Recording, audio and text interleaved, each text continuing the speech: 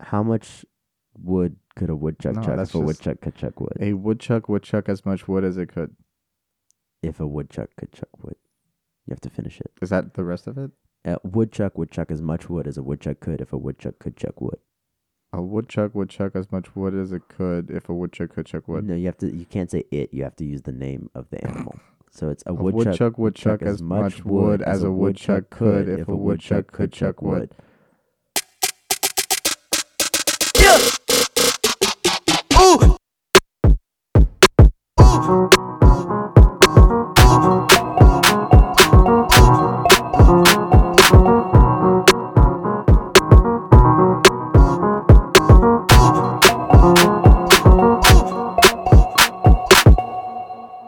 Hello, Hello.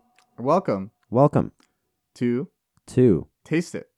the podcast. Oh, see, you thought I was going to copy you the whole Well time. done, well done. You followed through. Welcome to the Taste It podcast. It's the tastiest podcast on the Intersphere. Every week, we are trying a new dish, and then we are talking about it, and we're diving into it, and we're tearing it apart, both physically when we ate it, but also later, spiritually when we talk about how it made us feel. Right here, right now, happening right in front of your ears. Exactly. And it's dope. Right in front of your ears. I like that. Yeah, as you might have noticed, we sound a lot different. Because we got some professional ass audio in this bitch. We're moving on up in this world. We are moving on up in this world. I think the biggest like Achilles heel of our first few episodes were how much the audio sucked, but here We've- we are, new and improved, ready to give you the goods. also we like learned a lot about why our episode sucks, and turns out podcasting is muy difícil.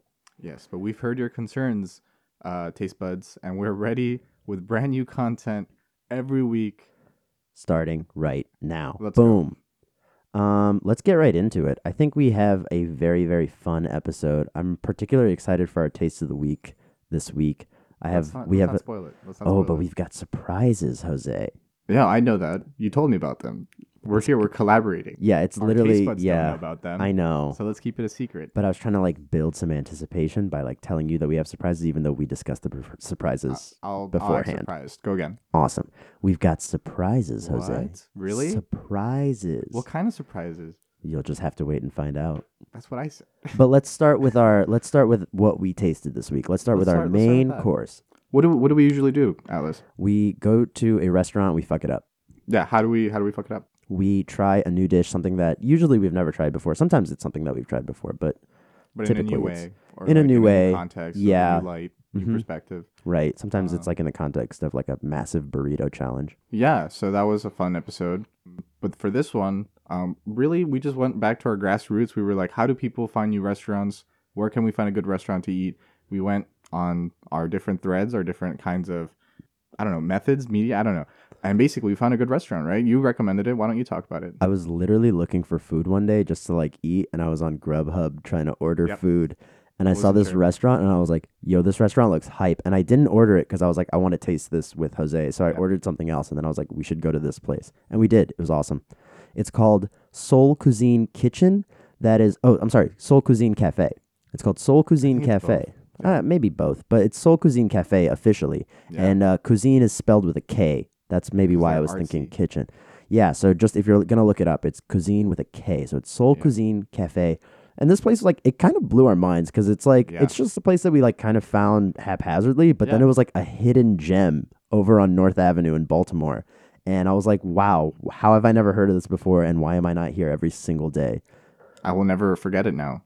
It was pretty amazing. Yeah. We should get, first of all, it's the cutest little spot. It's like a little hole in the wall. I think most of their service is like delivery based / like takeout based. Like we went and sat there. There's like a little seating area. I wouldn't recommend taking like a family there to go sit. It's definitely like more of a delivery takeout place.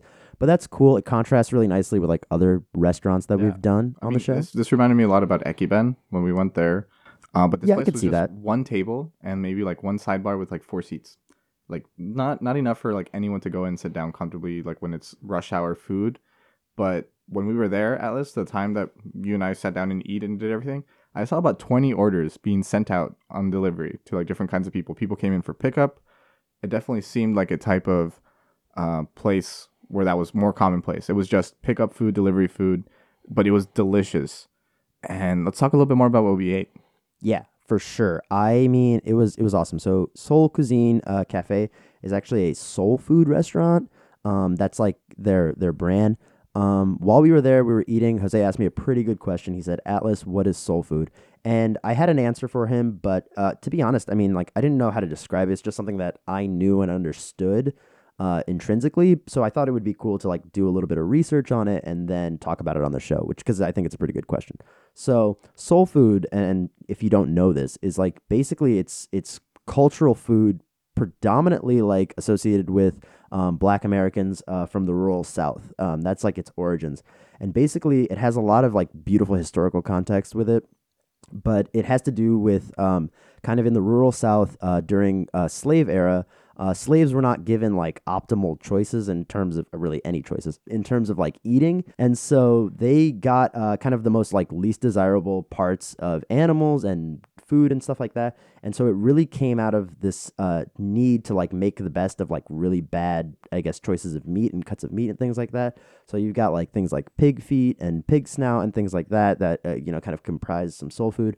But it also has some like practical significance because they spend long days outside in the heat, and so they needed to eat like high calorie diets. So it ended up being like deep fried. It was the only way to make some of the meat edible. It was also just a good way to pack on a lot of fat and protein if you're eating a lot of fried meats and things like that. And that kind of gave them the energy to get through their very exhaustive life. And that's what it was. And then it also has like a lot of influence that came from Native American culture. So there's like different uses for like maize, right? They took corn and then made it into cornmeal and then made cornbread out of that. That's like a component in soul food. And also fishing and at like Atlantic food. So you've got catfish, salmon is a big part of soul food. And then, you've got protein dense vegetables that typically aren't eaten in like different cuisines, collard greens and things like that.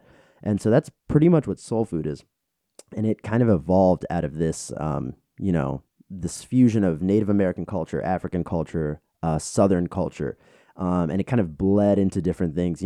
Comfort food, traditional Southern comfort food, and things like that are all like soul food infused. And now it's just really popular to do like soul food fusion and different things like that. And the food is pretty good, albeit kind of bad for you, but just because of like where it's, came from and It's the what. good kind of bad for you. Yeah, definitely. But the purpose it served originally was to be like, high fat, high calorie dense food. And so that's really like the origins of soul food in a nutshell, and that's kind of what it's all about. And it's pretty good. Jose asked the question. He's like not the only one to like not really understand what it was, and I didn't Yeah. even know how to explain it. I just kind of knew what it was, but I didn't know that there was all this history that went in on it. Yeah. Did you know this after the fact? Because you pretty much told me the exact same thing what you said Yeah, at the restaurant. I feel like I told you this at the restaurant, but I didn't have it like as squared away in my head. Gotcha. So I did do a little bit of research after. The term soul food obviously was not the original term of it. Soul was like an adjective and a kind of a cultural movement around the 60s and 70s to describe like Like black soul music. right, to describe like black culture. And then it got kind of tacked onto this traditionally like black foods, but these traditionally black foods came from this like very relevant historical context, during slavery and things like that. And that's what soul food is. And so you have restaurants now that are like Soul Cuisine Cafe, which like specialize in soul food, and so this is the kind of food that you're getting. You know what? When you told me all of that, it definitely made me appreciate it that much more, and it was like just amazing Yeah, to hear that. I think knowing about your food when you're trying new food just like adds a new layer to it. It's like about knowing about your music when you're listening to new music. Yeah. It's there's a context to it that you can't separate from the food, and having it together makes it amazing. Yeah, that's what we've been trying to do, I think, for the past couple of episodes, and I feel like this one definitely brought it out that much more. Absolutely. With that, we'll just get right into it and talk about our orders. You want to go first because you had I mean, I had quite a good burger. My it dude. was pretty amazing. Yeah, I mean, I went there. I didn't really know what to expect. I didn't look at the menu beforehand. I'm sure that you had taken a look at it, but I went in thinking, you know what? I'm going to go in and try and see different kinds of things on the menu and see what kind of speaks out to me. And I was just in the mood for a burger. And the burger specifically that I tried is called the Be More Soul Burger. I figured it was like more of like the classic kind of foods that they make there. And specifically what this had, it had onion rings, smoked Gouda, lettuce, tomato, and smoked paprika mayo. Now, if that doesn't sound delicious by itself, let me tell you, it looked amazing as soon as it came out. 100%. I mean, Yeah. this burger was like a TV burger. Like when you saw Yeah, it really commercial looked burger. like one of those commercial burgers. It was like I mean, you can see it up on our Instagram. It's like Jose is holding it next to his head, and you can see it's like almost the size of his head. And Jose's got like he's a pretty like I'm a tall. large human. No, you're like a tall fellow. You've got like a big hand, and you like have to get your hand around this burger. It's like actually a decent sized burger. It's Yeah. pretty. None of those like flat patties you're No, getting at McDonald's. it No was- shade to McDonald's, but like low key. I was very Shit. much attracted to this burger just on sight, and I actually fell in love as soon as I started eating it. Just the combination of flavors that came out of it, the meat, super savory, very juicy, very fresh, very tasty, just on its own. Mixed together with the spicy mayo that came along with it, the paprika mayo, definitely made that little zing that much more like better. Counteracted with the pickle that I like to just have with my burgers. I know you don't like pickles. I know Not a some big pickle fan. Yeah. Some people don't like pickles, but I love pickles, and this just made me play with the flavors just a little bit more. The bread by itself, I mean, some people take burger bread for granted. They don't like pay much attention to it, but this one was like perfectly browned and perfectly like toasted right before it came out, so it just tasted really warm and fluffy as soon as you took that first bite. And all collectively, it was just Dude, I'm what sorry, I the messed it up. It's fine. fuck? He hit his Collectively- mic for those of you who can't. All of you can't see what Nobody just can see this. happened. It's not a It was video. pretty funny though. Anyways, it did collectively taste incredible, and I seriously recommend it to anyone who wants to Yeah, try it it was out. like, I mean, took a bite of it and it tasted pretty fantastic, but it looked incredible, and it was just like a good sized burger. And what really blew me away about it was the price. Like this place, Oh, wait, let's get into that a little bit later because I want to say everything that I had first. yes, and then you can give them collectively. the final price Yeah, tag. yeah. Yeah, okay, get into it. What So else I did you had try? that burger, and along with that burger, I also ordered a side of wings because I was like, you know what, let's like treat yourself a little bit here. Treat yourself. The wings that I got were the Blackened Caribbean jerk, just something new, something like out there. The crispiness of these wings, incredible. Also, just like all of these foods just blew my mind. Along with the Blackened Caribbean jerk chicken wings, I had some fries, and collectively, and a Coke. All that together cost about $16. That's less than what we normally spend on one single entree at different restaurants we've been to, Atlas. Yeah, that is like, I mean, if you think about it, we've been a like, meal and a half. yeah, we've been exploring like different restaurants, so we've gotten a pretty good gauge of like price depending on what you're getting.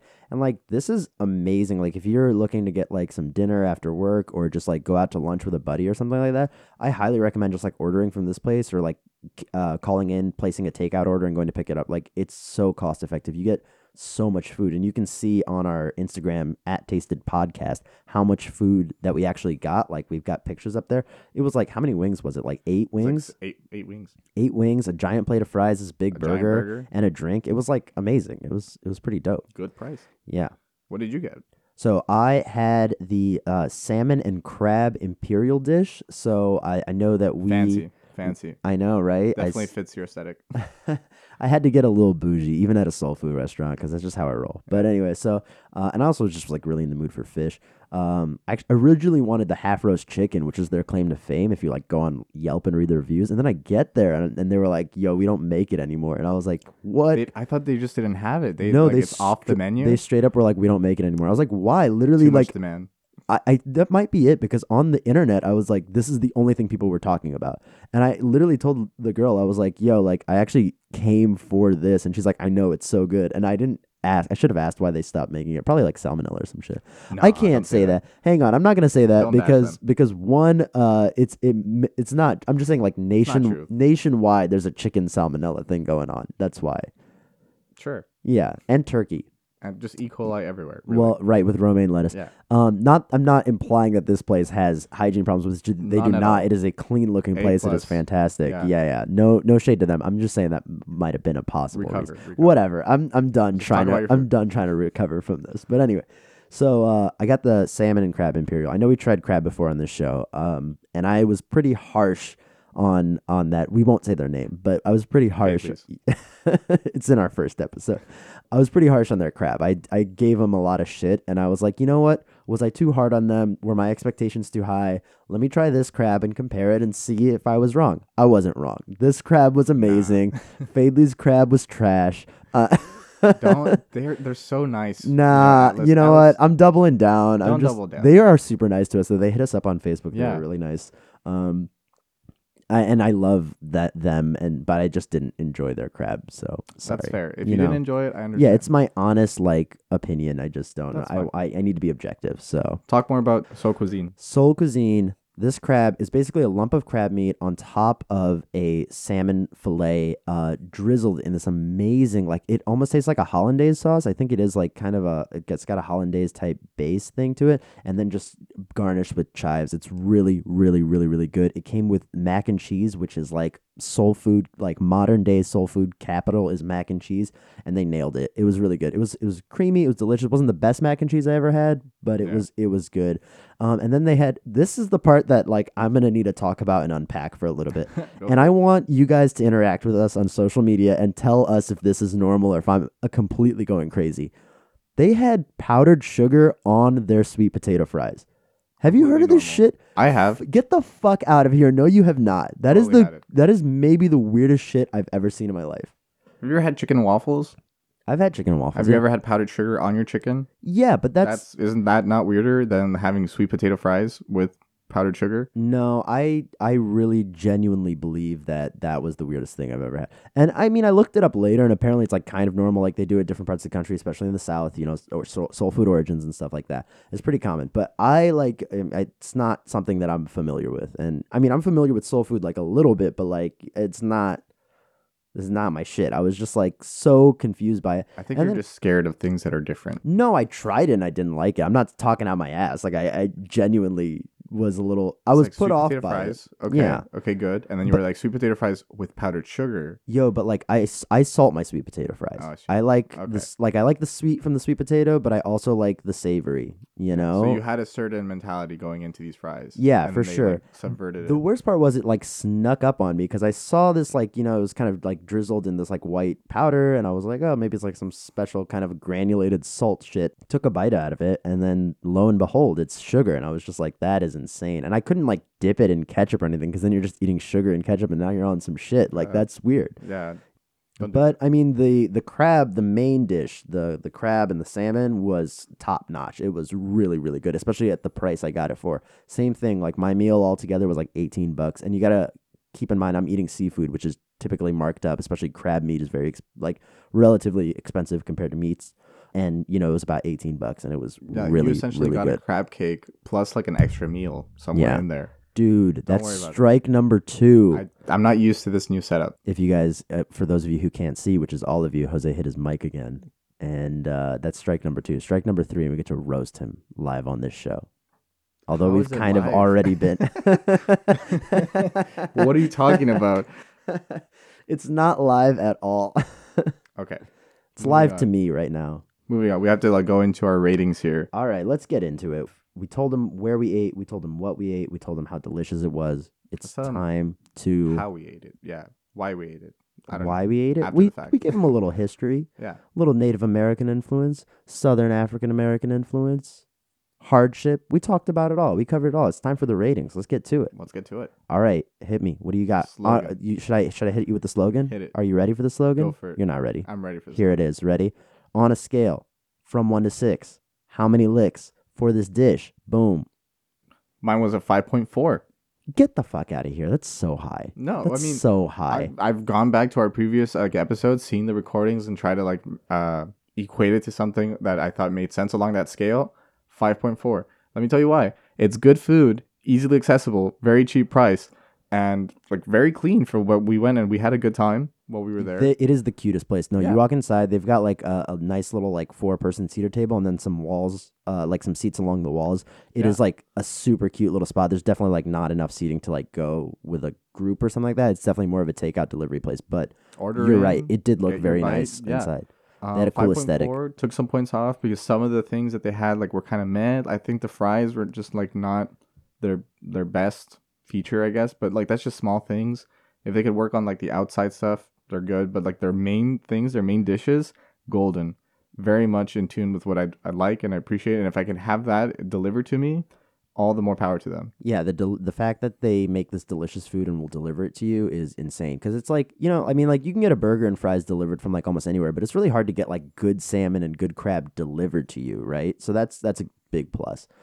What about you? Yeah, I got to get into my rating right now. I thought we're about gonna give it a it. low rating. I thought about it and I was like, you know what? They earned a solid 4.6. Solid 4.6. And I'm going to get into it. Go for Ready? it. Get in it. I mean, I already talked about it. The powdered sugar on the sweet potato fries, that threw me a little bit. I That wasn't. took a whole I, 1 point off. I'm sure. I mean, how much did I take off total? 1.4 licks? Yeah. I mean, it definitely took 1.33 off. Like, I don't. No, that was a part of it. The mac and cheese was not the best mac and cheese I ever had. I think it's kind of in the same vein as you. Like, the sides were not, up to par with the main. The main dish was very good. I had really no complaints about the main dish. My bigger complaint is that there's no seating inside, so it's not a restaurant that you could go to comfortably. If you go inside and somebody sit, like there's another group of people there, like you're not gonna find a place to sit. But that's okay because I think it's supposed to be a takeout place. It's supposed to be a delivery place, Yeah. and they excel at that. And the fact that they can deliver you high quality food is amazing. But the fact that they, compared to other restaurants that we've tried, don't offer the full restaurant experience of like getting to come in and sit down and have a place. You compared it to Ekiben, but even Ekiben has like good seating. You know what I mean? Minimal seating. Minimal seating, but still enough place to sit. Like this place literally had like one table and then walls, like tables against the wall. So I want them I'll to give you- expand. I want them to create an environment where like people can come and sit down and have a meal, because that's our Yeah. favorite thing about having a meal. Like it's great to get food delivered, but the whole point of this show and the whole point of like our Just taste of trying the week. food. Well, no, there's that, but we also like place a big emphasis on the conversations that we have when we're trying and talking about things and having experience with friends. Yeah. And you can't do that if you can't collect at a place and have like a community feel and sit down. Okay. I mean, that's a good point. And you Right. know what? Like, I'll give validity to that. It's very important to like find a, I guess, environment when you go out, and you can like that can inspire a good conversation. But for all our college students out there that are listening in, for all like the grad students busy doing group studies or hanging out with their friends who just want to stay in at home, like you could also have a good like environment there to foster the kind of conversations that you want. If anything, it's easier to do that, and to have food delivered to you when you order like a pizza or something. That's where like the fun happens. And if you could order good food when you do that, isn't that kind of the magic of like taste it? Yeah, no, I totally understand where you're coming from, like for sure. I think like as long as you're with good people and you're having good food, you're living the taste it lifestyle. I'm with you. But like when I'm going in to make a rating, I got to consider all the factors. And like for what it is, it's a great place. I love it. Their food is pretty top notch. The sweet potato fries are a little weird, but whatever. Yeah, I really liked it. The food earned my win, but like I have to look at it in its entirety, and I got to look at it, and I got to compare it to other places that we tried. And I got to say, the one area that we're lacking, and I think we said the same thing about Water for Chocolate, which was one of my favorite places that we've been to, was that it was a little bit cramped inside. And like most places in Baltimore City, there's not a lot of space. So, you gotta give credit to the people who do have some space, and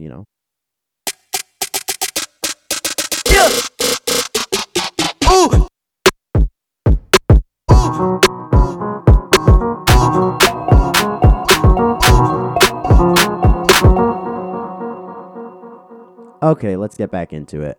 We have got our tastes of the week lined up. Yeah. Should we hold off on the surprise? Yeah, let's build the suspense. We're holding off on the surprise. Yeah, We're gonna well, start if with anything, let's talk about it this way. We're doing like a communal taste of the week this time because it's something that we both like and something that we both kind of been into this past week, surprisingly. Kind of Definitely. happened by accident. I heard about it during Thanksgiving break. You heard it during Thanksgiving break, and we both just kind of binge watched the show, didn't we? We both finished it like in the same period of time, and it was both like it was like a ridiculously short amount of time to finish 2 seasons of Yeah. a show, but we did it anyway because like we're on the same wavelength. Like Yeah, and you we and I. didn't talk to each other while we were doing. We just did it independently, and then we came back and we're like, "Have I- you seen this show? Oh my god!" Yeah, that's exactly how it went down. I just told you, hey Atlas, this show, my taste of the week, and this show, Taste Buds, is The Good Place. So, and what an appropriate name, The Good Place. It's I a felt good at home show. when I watched it. Yeah. I don't know. It was just so easy to watch and so like casual, so like subtly funny. Not even subtly. It was just like so casually funny, is I think a better way to describe it. Yeah. Do you want to give a quick synopsis to the poor souls who have not seen or heard of the show? Let me try my best here. Ready? And you could correct me along the way because I know you're also a huge fan of the show. I am a big fan, yeah. All right. So the premise of the show is that it stars this person named Eleanor Shellstrop, played by Kristen Bell, who dies and ends up in a different place called The Good Place. It's kind of like everyone's like all religions' interpretation of heaven, but only like about 5% of each. And it's kind of like where you're going if you've lived a life full of like a lot of charity, and a lot of just taking care of other people. Essentially, you're like almost very perfect to like other people around you. You've like, for Eleanor, for example, she's gone out and like helped other people in different communities and different like continents and different worlds, set up like organizations for them to thrive and prosper after the fact. Yeah, she was like a very successful environmental lawyer, and she did all this good in her life. Exactly. And so she ended up in the good place. The person who's in charge of the good place is played by Ted Danson. His name was Michael. Yeah, Right? Ted Danson, what a guy. What a guy. So fucking funny. Amazing. And like his chemistry, his like personality is just amazing to watch on screen. And then you find out later that Eleanor is actually not supposed to be in the good place. Apparently there was like a mix up with her name or whatever. And so she's just in this environment where she kind of has to pretend to be this good Eleanor. Right, and the real Eleanor was a shitbag. Like, she was Kind of. awful. Like, she was just kind of a dick. I mean, like, she didn't kill She anybody. wasn't super bad, but she just, like, was an asshole. there. That's a better way to put it. Yeah. Yeah. She was just like not a good person, right? Like just passed by, didn't recycle, things like that. Didn't recycle. Yeah. That's what I include as Hear like that, everybody? recycle. Fucking recycle or you're going to hell. Yeah. No, but like she'd be very mean to her friends, very mean to her parents, all the above. And so she kind of has to try to learn to be a good person so she could fit in here. And she has the help of one of her friends that she meets at this place named Chidi, Chidi, Chidi. And he's like a ethics professor, philosophy professor when he was in like the world. Yeah, and and then he lived his died. like entire life in pursuit of like ethical, just like moral good and just like trying to be a good person. That's why he ended up in the good place. Yeah. And so the whole show is like exploring different kinds of philosophy, different kinds of ethics, and kind of like what leads someone to be a good person or like what leads your actions to be determined ethical. And the show does a really good job of exploring different kinds of situations where that's the case. Yeah, I am like a bit of an amateur philosophy nerd. We did another episode on this podcast where one of my tastes of the week was a philosophy podcast. I love philosophy, and they do a actually very good job of like presenting pretty like good philosophical concepts, very academic concepts in like a very mundane way. It's probably a good time to mention that this is a sitcom. This is all taking yeah. place like in the frame of like a 3-camera sitcom. Yeah. 13 It is- episodes. Yeah, Every and it's so episode- funny. Yeah, it's so funny, but like, let me tell you why. I'll get into that a little bit after the synopsis.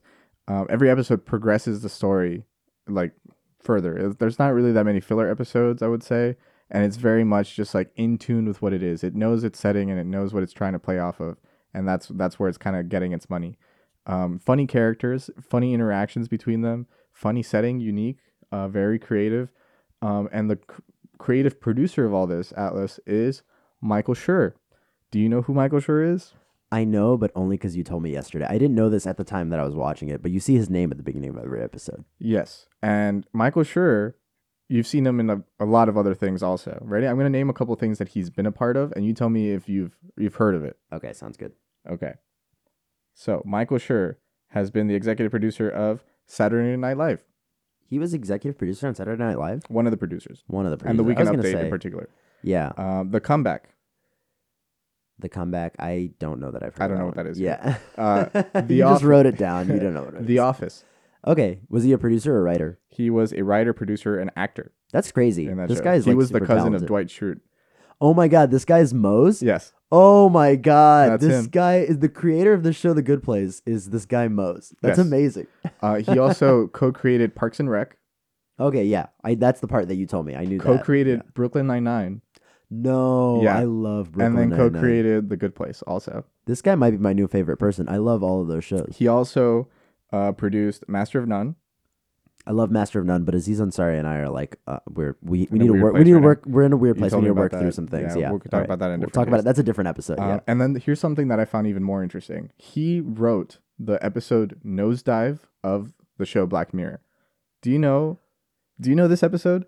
I don't know this episode because I don't watch Black Mirror, but I know I should. I know, shame on me. Shame on I'll you. watch it. Shame but on you. but I know what Black Mirror is, and I know Yeah. the genre, and the fact that this dude has this much range, where he could do comedy like The Office, like workplace comedy like The Office, traditional sit comedy like situational comedy like The Good Place, and then do like psychological thriller like Black Mirror is crazy. And also playing Moe's, like, is this the most talented human being of all time? He is a comedic Vitruvian man. Not to mention sketch comedy like SNL. Yeah. Who is this guy? I need to look You him need up. to look more into him, I'm because gonna when look I him found up. out that he did all this, I was just blown away. That's insane. Yeah. I had no idea about any of that. Also, that's if you unreal. were to watch an episode, you should watch Nosedive of Black Mirror. Okay. This is the episode that kind of got me hooked in on it. It was like the first episode of season 3, and it's all about how like technology and like the rating system influences kind of like your place in the world. So the higher rating you have, kind of like those Instagram models, the more followers you have, the more likes you have, the higher your rating, the more opportunities you have in the world. Okay, so here's the thing. And this is a little aside. We're getting off topic, Yeah. but I want to say this because it's important. Sure.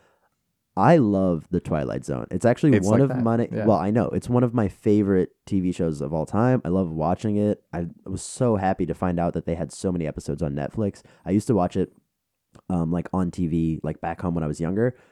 And the reason I love The Twilight Zone is because it's like scary, it's spooky, it's interesting stories, it's sci-fi, it's nerdy. I love everything about it, but it's also so far removed from me. Like when I watch The Twilight Zone, it's the 1950s. I It's get some it. white people I with get some it. white people problems, and there's like some weird, like it's terrible special effects, and it's I like see. weird ass music and stuff like that. And I'm just like, I'm That watching. can never happen to me. Right, that could never happen to me. It's so other.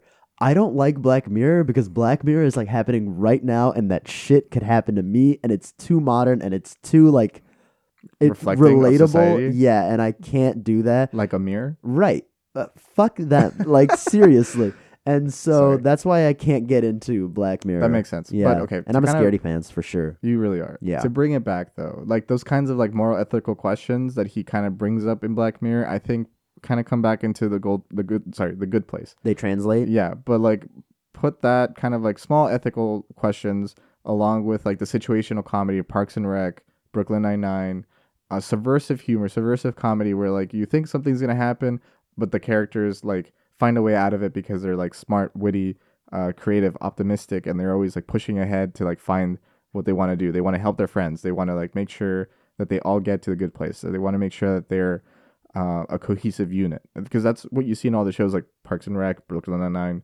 I don't know, Master of None is kind of like that. The Office You is could a see good, that, yeah. good example of that. So I think Michael Schur kind of has a type of show that he works or likes to produce in, and that's like optimistic characters in interesting situations working towards like a common good. That's a pretty cool take on that. I didn't recognize that, but now that you mention all those shows together and you talk about that, I can see how that exists in each one of those pieces of work. Yeah. And also just so much credit. I have to pay so much respect to this guy for diversity, right?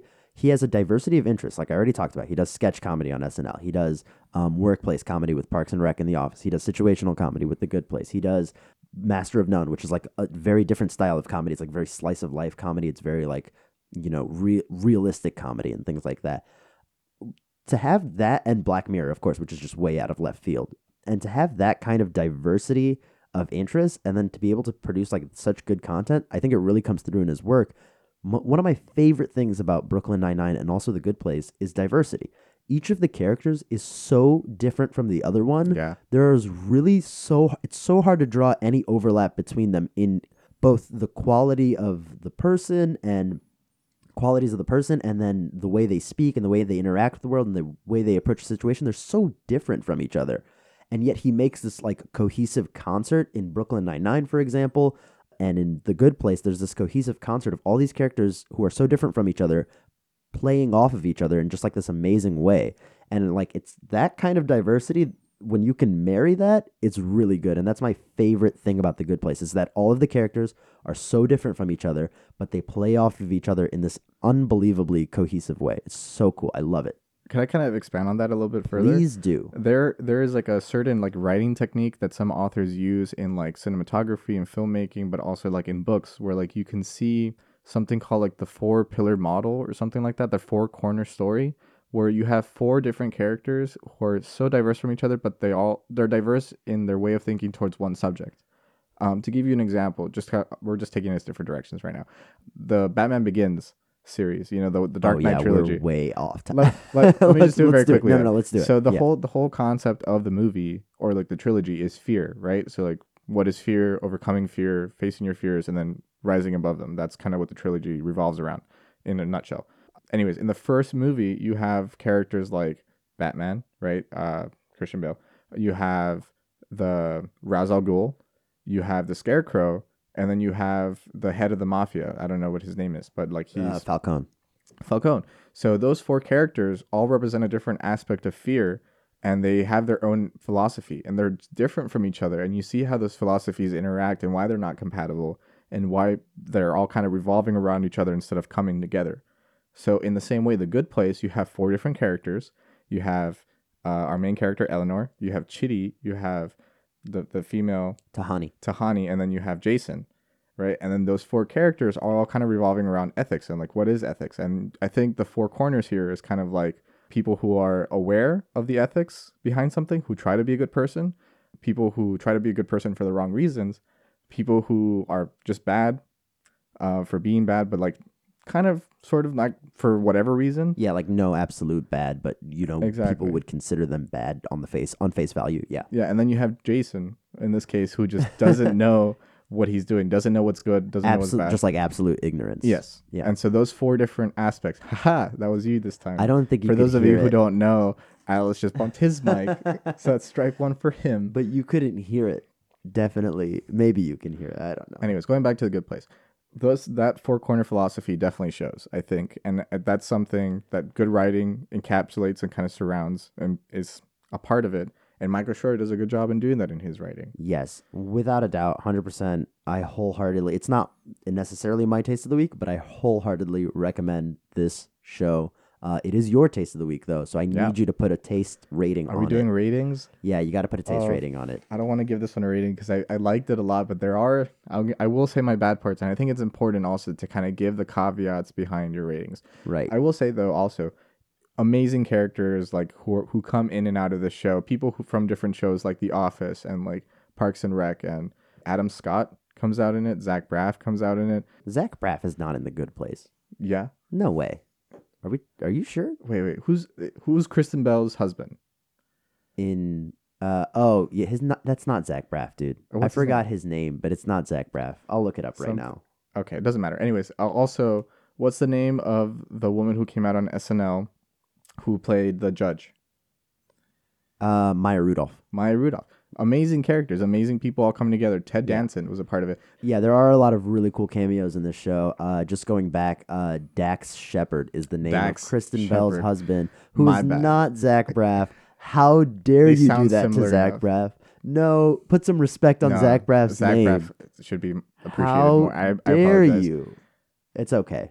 It's not okay, but we'll pretend like it's okay. All right, put a rating on it. My final rating for the show, Atlas, was about a 5.0.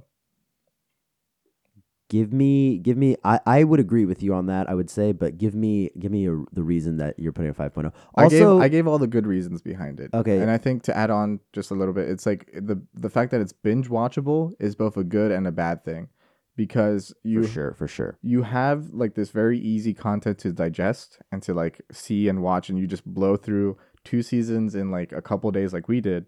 And we want more. We want to see more. Now, the bad part that kind of comes with that, the binge watchability of it, is that if you're not sitting there and digesting what happens in a show, at least to me, it doesn't make for like the best show that you can watch. When you have shows like Game of Thrones that takes like a couple of episodes to kind of develop the story, where like you get to digest the characters and like you see the kind of interactions, the ethics behind their actions and the responsibilities, the consequences that occur from that and how they develop. I don't think The Good Place has that. It has a lot of like ethical questions that they kind of explore for the fun of it, for the sake of having a good time. And of course, the episodes progress a lot more rapidly than other shows like Brooklyn Nine-Nine or Parks and Rec. But there's still something that like I feel like it needs to kind of like center itself on. Like it has all the makings of a good show, but maybe just not a cornerstone that can like set up a great foundation for a good show. It's a good show nonetheless. I really recommend it to anyone. 5.0 is a great rating. Go out there, taste it, watch these episodes. Yeah, I think I don't know. I don't know if I entirely agree with your point, but I think the one thing for me is that like it checks off all the boxes for me for a good show, in that it's funny It's incredibly addictive. It's so much fun to watch. You just want to watch it all at once and get through it, and you fall in love with the characters. Yeah. So for me, it checks off all of those boxes, which like those are my boxes for a good show. But the one thing about it is that because it's dealing with like subjects like the afterlife and ethical philosophy, and really heavy subjects like death and life and things like that, and it's framed in the framework of like a sitcom, that like if you're not careful you can miss a lot of the really deep and That's like what I mean. complex topics that they're discussing with incredible intellectualism. Like they're really saying some profound stuff about all of these topics, but because it is a sitcom and it's so funny, and Kristen Bell is so funny, and Ted Danson is so funny, like they're just so silly that like if you're not careful you might fall into the trap of just watching it like another TV show. But I highly recommend that you go into it with like a kind of an academic mindset and really try to take something away from it, because it's so smart in Yeah. addition to being so funny. I think that's so the that's best my part of it. drawback. You're for right. Me. Yeah. So we touched a lot of the same topics there. Like it's smart and it's very witty. There's a lot of that humor that you see, that incisiveness of like certain topics. Like you have like a really philosophical concept or ethical question that they're exploring, and then they'll make like a couple comments that are just so funny in the moment, so situationally like hilarious that that's what kept me watching. Right, definitely, Yeah. yeah. But go into it and watch it and keep an eye out for some of the really really smart writing and really really smart things that are said in the show.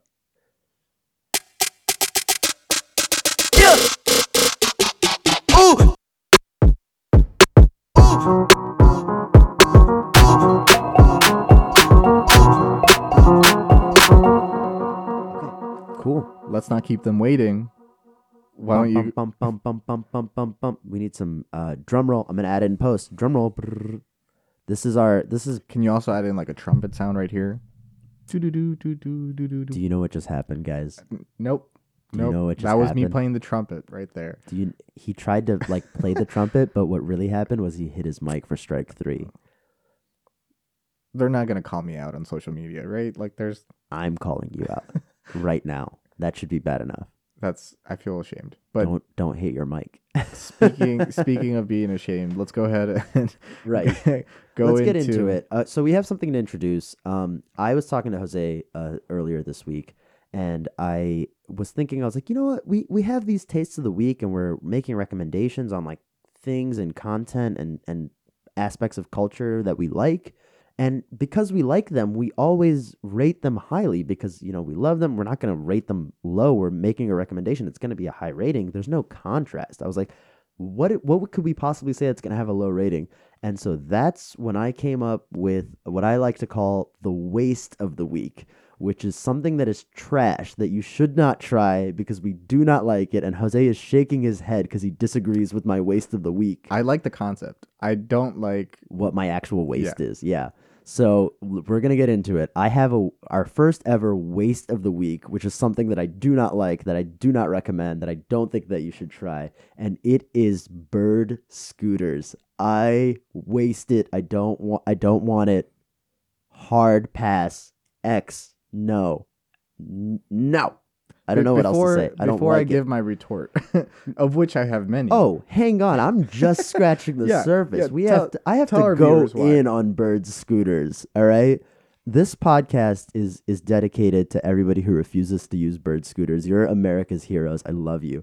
Bird scooters, if you don't know, bird scooters are a ride-sharing tech platform, basically. It's an app, and what it allows you to do is that in a lot of major cities, you can go up to an electric scooter. You can rent it essentially with your phone, and then you can ride it around. And they have a real startup type vibe, I guess. But this company started about a year ago in Santa Monica, California. It was started by this guy, and you cannot make this up. This is actually his name. Is his name David Bird? No. That'd be hilarious. Travis Vander Zanden is his name.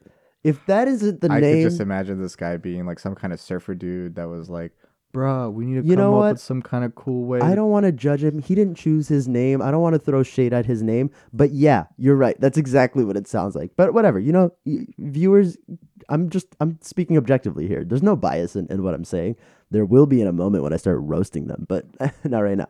So basically, one of the things I don't like them about them is that they want to give you this vibe that like, oh, we're just innovators, we're just startup, we're young, we're hip. No, no, no, no, no, no, no. These guys are not startup. They're not innovators. Not just scratching the surface. They were 2018 Time Magazine's 50 Genius Companies. They have 10 million rides. They're operating in 100 cities internationally. That's not startup, bro. That's a big company. They started a year ago. You They're want to know what literally a startup. Dude, it doesn't matter if you started a year ago. You reach a certain size where you're not startup anymore. They are worth over $2 billion as of June 2018. That's not startup money, bro. You're right. They're genius. Stop. Hang on. So that's the thing I don't like about them.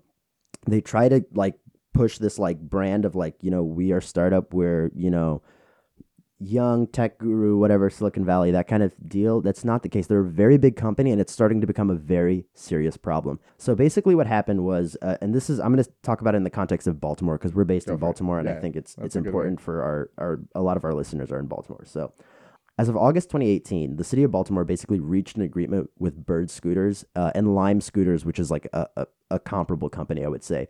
And it allowed them to try a 6-month pilot program in the city. So this was a few months ago that this started. And basically, it's a trial period to see how and if the scooters should be regulated. And so far, what we know is that like there's about 1,000 scooters that are allowed in the city from each company, Bird and Lime. So over 2,000-ish scooters, and they also have like some bike programs or whatever. They're allowed on the streets, but they're not allowed on the sidewalks. But everybody rides them on the sidewalks anyway. Whatever. Is that for sure a thing? Like that's they're for not sure. allowed? They're like the city said that for the trial period they don't want them to be allowed on the sidewalks, but everybody rides them on the sidewalks. But that's not my gripe. I'm just giving people a quick overview. Sure. Basically, they can be parked anywhere as long as they don't impede private properties, stairways, bus shelters, or elevator entrances. I can see where you're going with this. Does anybody see where I'm going with this, right? Bird allows riders under 18 years old, but Lime lets you ride as young as 16 years old, which, whatever. I'll talk about that in a little bit. This is the one thing that I really want to try. I'm going to poke and prod at a lot. Ready? Companies like Bird and Lime in the city of Baltimore, at least for the trial period, are required to offer discounted rides or monthly rates that are low for low income users. And they need to place a quarter of their bicycles and scooters in very specific low-income neighborhoods. And the reason that the city wanted to do this is because it's like a form of like equity control. And they want to give people who like are not able to afford cars or whatever a means of transportation that they can use to, for whatever. It can be really hard for people to get to places when you don't have the funds or the means or something like that. And they're a humanitarian hang on. Bird doesn't do that. They don't. They actually don't. They have no control over where their scooters are put, even though they're supposed to put them in specific places according to the city. They don't do that. They literally roll up into a city, they drop their scooters off, and then they leave. They bounce.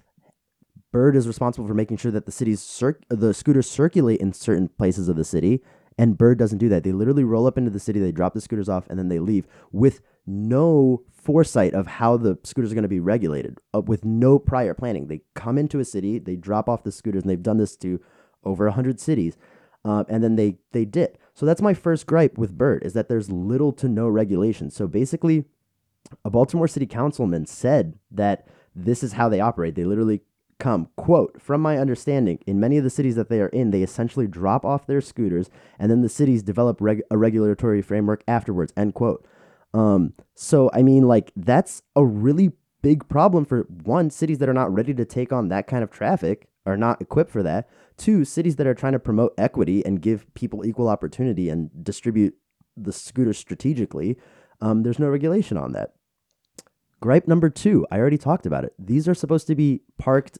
There's no designated parking space for them. They can literally be anywhere. Wait, I just want to paint a visual picture for the people that are listening right now. I got my own old man vibe on. Well, but you're also on a soapbox. I don't know if you know that. Anyways, just so people know at home, like, that's just what's going on. 110%. 2, they're illegally parked literally everywhere. They are thrown like anywhere. You see them all over the street. In the harbor. In some parts, they found 6 of them in the inner harbor in Baltimore. People literally, they found them. There's reports in certain places they found them thrown up in trees, in electrical poles. Somebody has to go get that. Usually it's the city. That comes back on the taxpayer. It is a mess. They're not supposed to be parked like obstructing stairs or private businesses. They constantly are. And people hate it. I hate it. It pisses me off. I don't like them. I'm really going in right now. And basically, you can't impound a scooter the way you impound a car, right? Like, who's responsible for like picking up like vandalized or broken scooters? Bird is. They're supposed to do that within a certain like time period. It's different for cities. Some cities have it like within 20 days. You're supposed to come get a broken one. Bird doesn't do that. They're actually really bad at doing that. And this is something you brought up earlier. These scooters need charging, right? So Bird, what they do is they contract people to charge them. So we're talking about the distribution of the scooters. What Bird does is like you can sign up to be a charger, quote, for Bird. And basically what that means is that they'll give you instructions to pick up certain scooters, take them to your home, charge them, and then redistribute them in certain spots of the city. So Bird is basically pawning off its responsibility to distribute the scooters equitably that the city has like charted out for them onto regular pedestrians, like normal people, right? So it's the company's job to distribute these scooters and strategically and put them in certain parts of the city, but they pass that off to people. And what do they pay them? In some parts of the country, Bird pays as little as $3 per scooter charge to these people. So one, you're having them do work. Two, you're paying them $3 per charge, which if you do the math, like if you do a certain number of scooters and you work like 8 hours a day trying to do this, it's effectively a full-time job. It comes to something like a few cents less than $1 per hour, which is way below minimum wage. You know what I mean? So like the amount of work that you're doing versus the amount of pay that you're doing. Not to say that, being a charger is supposed to substitute a job or anything like that. But it could. But there are labor laws that you have to follow. You can't have people work for your company and do your job for you, Bird. Your job is to redistribute these scooters and then pay them dirt nothing. That's by the way, the national low is $20. The national highest, or the national low is $3. The national high is $20. By the way, Bird, if you're listening, we'd love to have some kind of partnership or sponsorship Fuck from you, Bird. We don't want your partnership. You throw your Bird. scooters in the harbor, and we don't want that shit. It's Give us bad more for the birds. environment. No. Everyone should get a bird. So that's my waste of the week. I do not like Bird. They are trash. Now, when I talk about something that I like on the show, I usually hype it up and I give it some cons, right? So when I talk about Bird, I have to knock it down because I don't like it, but I also have to be fair and give them credit where credit is due. They were ranked Time Magazine 2018 one of the top 50 genius companies, and I truly believe that is the case. It's a really innovative idea. It's a good product, and I think it has the capacity to help people who need it. Not everybody can afford a car, especially in cities like Baltimore. Not everybody can get around as easily as they need to improve the quality of their life. I think Bird and companies like Bird and Lime and Uber and Lyft can do that. By the way, the founder of Bird, Travis Vanderzanden, real name, everybody, was a former executive at Lyft, and then he went to work at Uber.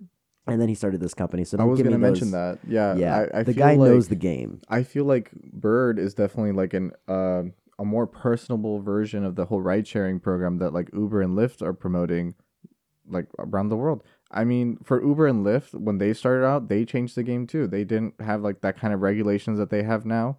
That there's certain like laws, certain like rules that need to be set in place in order for them to run functionally within a city. And even different cities have different rules depending on how they manage. But Uber and Lyft have also been around for a lot longer. If you consider the first year as kind of like their flagship program, kind of like, let's see how it turns out and let's see how many people use it. Let's see how it takes off. That's kind of where Bird is right now. Like if you consider all the people that are trafficking Bird at the moment. Okay, so I understand. The regulations come later as the people catch up. I just want to make one last comment. When I was in LA, when like LA is like near Santa Monica, this is kind of like the area where like Bird started. Popped up in California. Basically. There are people there managing that and making sure that the Bird's rules are being followed the way that they're supposed to. Like cops stop you when you're like in areas that birds aren't supposed to be, or like cops stop you or they fine you if you break a bird or you just leave it lying around. They have ways to kind of catch up, but that just takes a little bit longer than the first year that they come out. So here's my gripe, Jose, and we've talked about this before as well. First of all, if you're an executive at Lyft and then you go to work for Uber and then you start a company, you should understand the importance of regulation and you should understand how necessary it is, and you should understand like what it entails because you have experience with this. So why are you starting this company and launching it in hundreds of cities where you have no jurisdiction to launch transportation services without going through the proper regulatory systems? It's super frustrating for governments and the city and taxpayers and people who are living in the city and the community to play catch up with you because you go ahead and do whatever you want. That's my biggest gripe with Bird is that this guy knows what he's doing. He has experience in ride sharing. He has experience in innovation. He knows what he's doing. He knows how difficult and how much of a strain it can be on the city and the people living in the city and the governments of that city. And he knows how much regulation is required for it to go off successfully. And this idea of like push the tech first and then the regulation comes later is not how business should be done. It should be worked out and then the tech should come in. And it should be collaborative with the city. It shouldn't be you come into the city, drop off your tech, and then leave, which is pretty much how Bird operates. They were trying to expand so fast and so rapidly that they blew past all like the necessary, like, hold on, let's think about this, how we can do this the most effectively, how we can do this the most equitably, and how we can do this the best way. And I don't think that's their major concern. I literally think their major concern was like, let's blow this up, let's make it as big as it can possibly be. Bird, you have an incredibly potent and innovative technology. And I do have the idea that it can change and make world-class cities out of a lot of cities, right? Like very cool and interconnected cities. But also, Baltimore City has specific needs that are specific to Baltimore City. Santa Monica has needs specific to Santa Monica. Kansas City has needs specific to Kansas City. So you have to work with those governments and make sure it's done right. One of the biggest things that Baltimore needs is transportation equity. It needs the ability for like people who need transportation to get it, which is why Baltimore City made a big deal of like saying, okay, there has to be this amount of scooters in circulation in these parts of the city so that people can get to and from where they need to go. And that's Bird's job to put them there. And they're pawning off that job to underpaid, like non-professionals, basically just anybody who can sign up to be a charger and a redistributor of these scooters. Like you got to do better. That's just my thing. But they have the opportunity to do some real good. I love the tech. I love the innovation. I think it can actually be like a very useful technology, and I do like it. So I'm going to give it a rating. What's your rating for Waste of the Week? My waste of the week is 1.5. Bird needs to do better. They have a powerful and potent technology that can elevate this city and other cities to new heights. But if they don't go about it the right way, we're just going to end up in a whole mess of trouble. So is that 1.5 licks, or do you have a different word for that? 1.5. Oh, you're right. We're not. I don't know. But we should stick with licks. Let's not overcomplicate it. We'll do 1.5 licks. But it's my waste of the week. It's like the kind of like lick of the mouth that you make when like you taste something bad. Yeah, it's like trying to get the taste out. Yeah, I don't know. It's like you tasted and you didn't like. It's 1.5 licks. We won't overcomplicate it. Okay. This was maybe the most spirited discussion we've had on this show. I really like Waste of the Week. I'm a big fan. I think we should incorporate it a little bit more. You'll see it pop up. Viewers. A lot of negative energy with Waste of the Week though, because I'm not trying to spew all this hate. I just get really mad at Bird and Lime. But it's good. It's all good. It's all in jest, I guess. Taste of the Week is about talking about new things, trying new things. It makes for interesting dinner conversation. Dinner conversation. We got to have both sides of the coin. We can't just be ramping up all the things in the world that we love. We got to talk about some of the things in the world that we don't love, that some of our low lick ratings get it in there. Even if we have to put in some negative energy, we get some spirited conversation, and it makes for good content. We had a lot of good content this week also. Sure. Remember, we had Soul Cuisine Cafe. Get it for delivery. The Good Place. Definitely sit down and watch it. Great show. Binge watch it with the Soul Cuisine that you ordered. And then, get together afterwards and talk about why you don't like birds out there.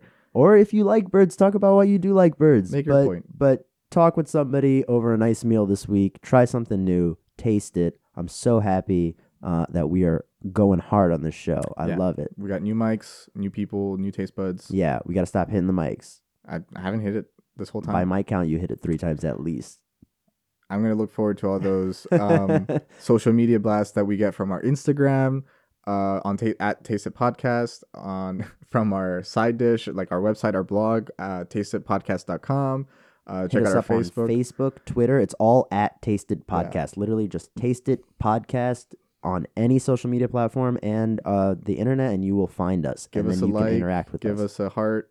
Tell Jose not to hit the mics anymore. Right. Rate us 5 stars on Apple Podcasts, and then write a little if you think we earned it. And I wish Apple Podcasts would change it to licks so we could see how many licks that we would get. Yeah.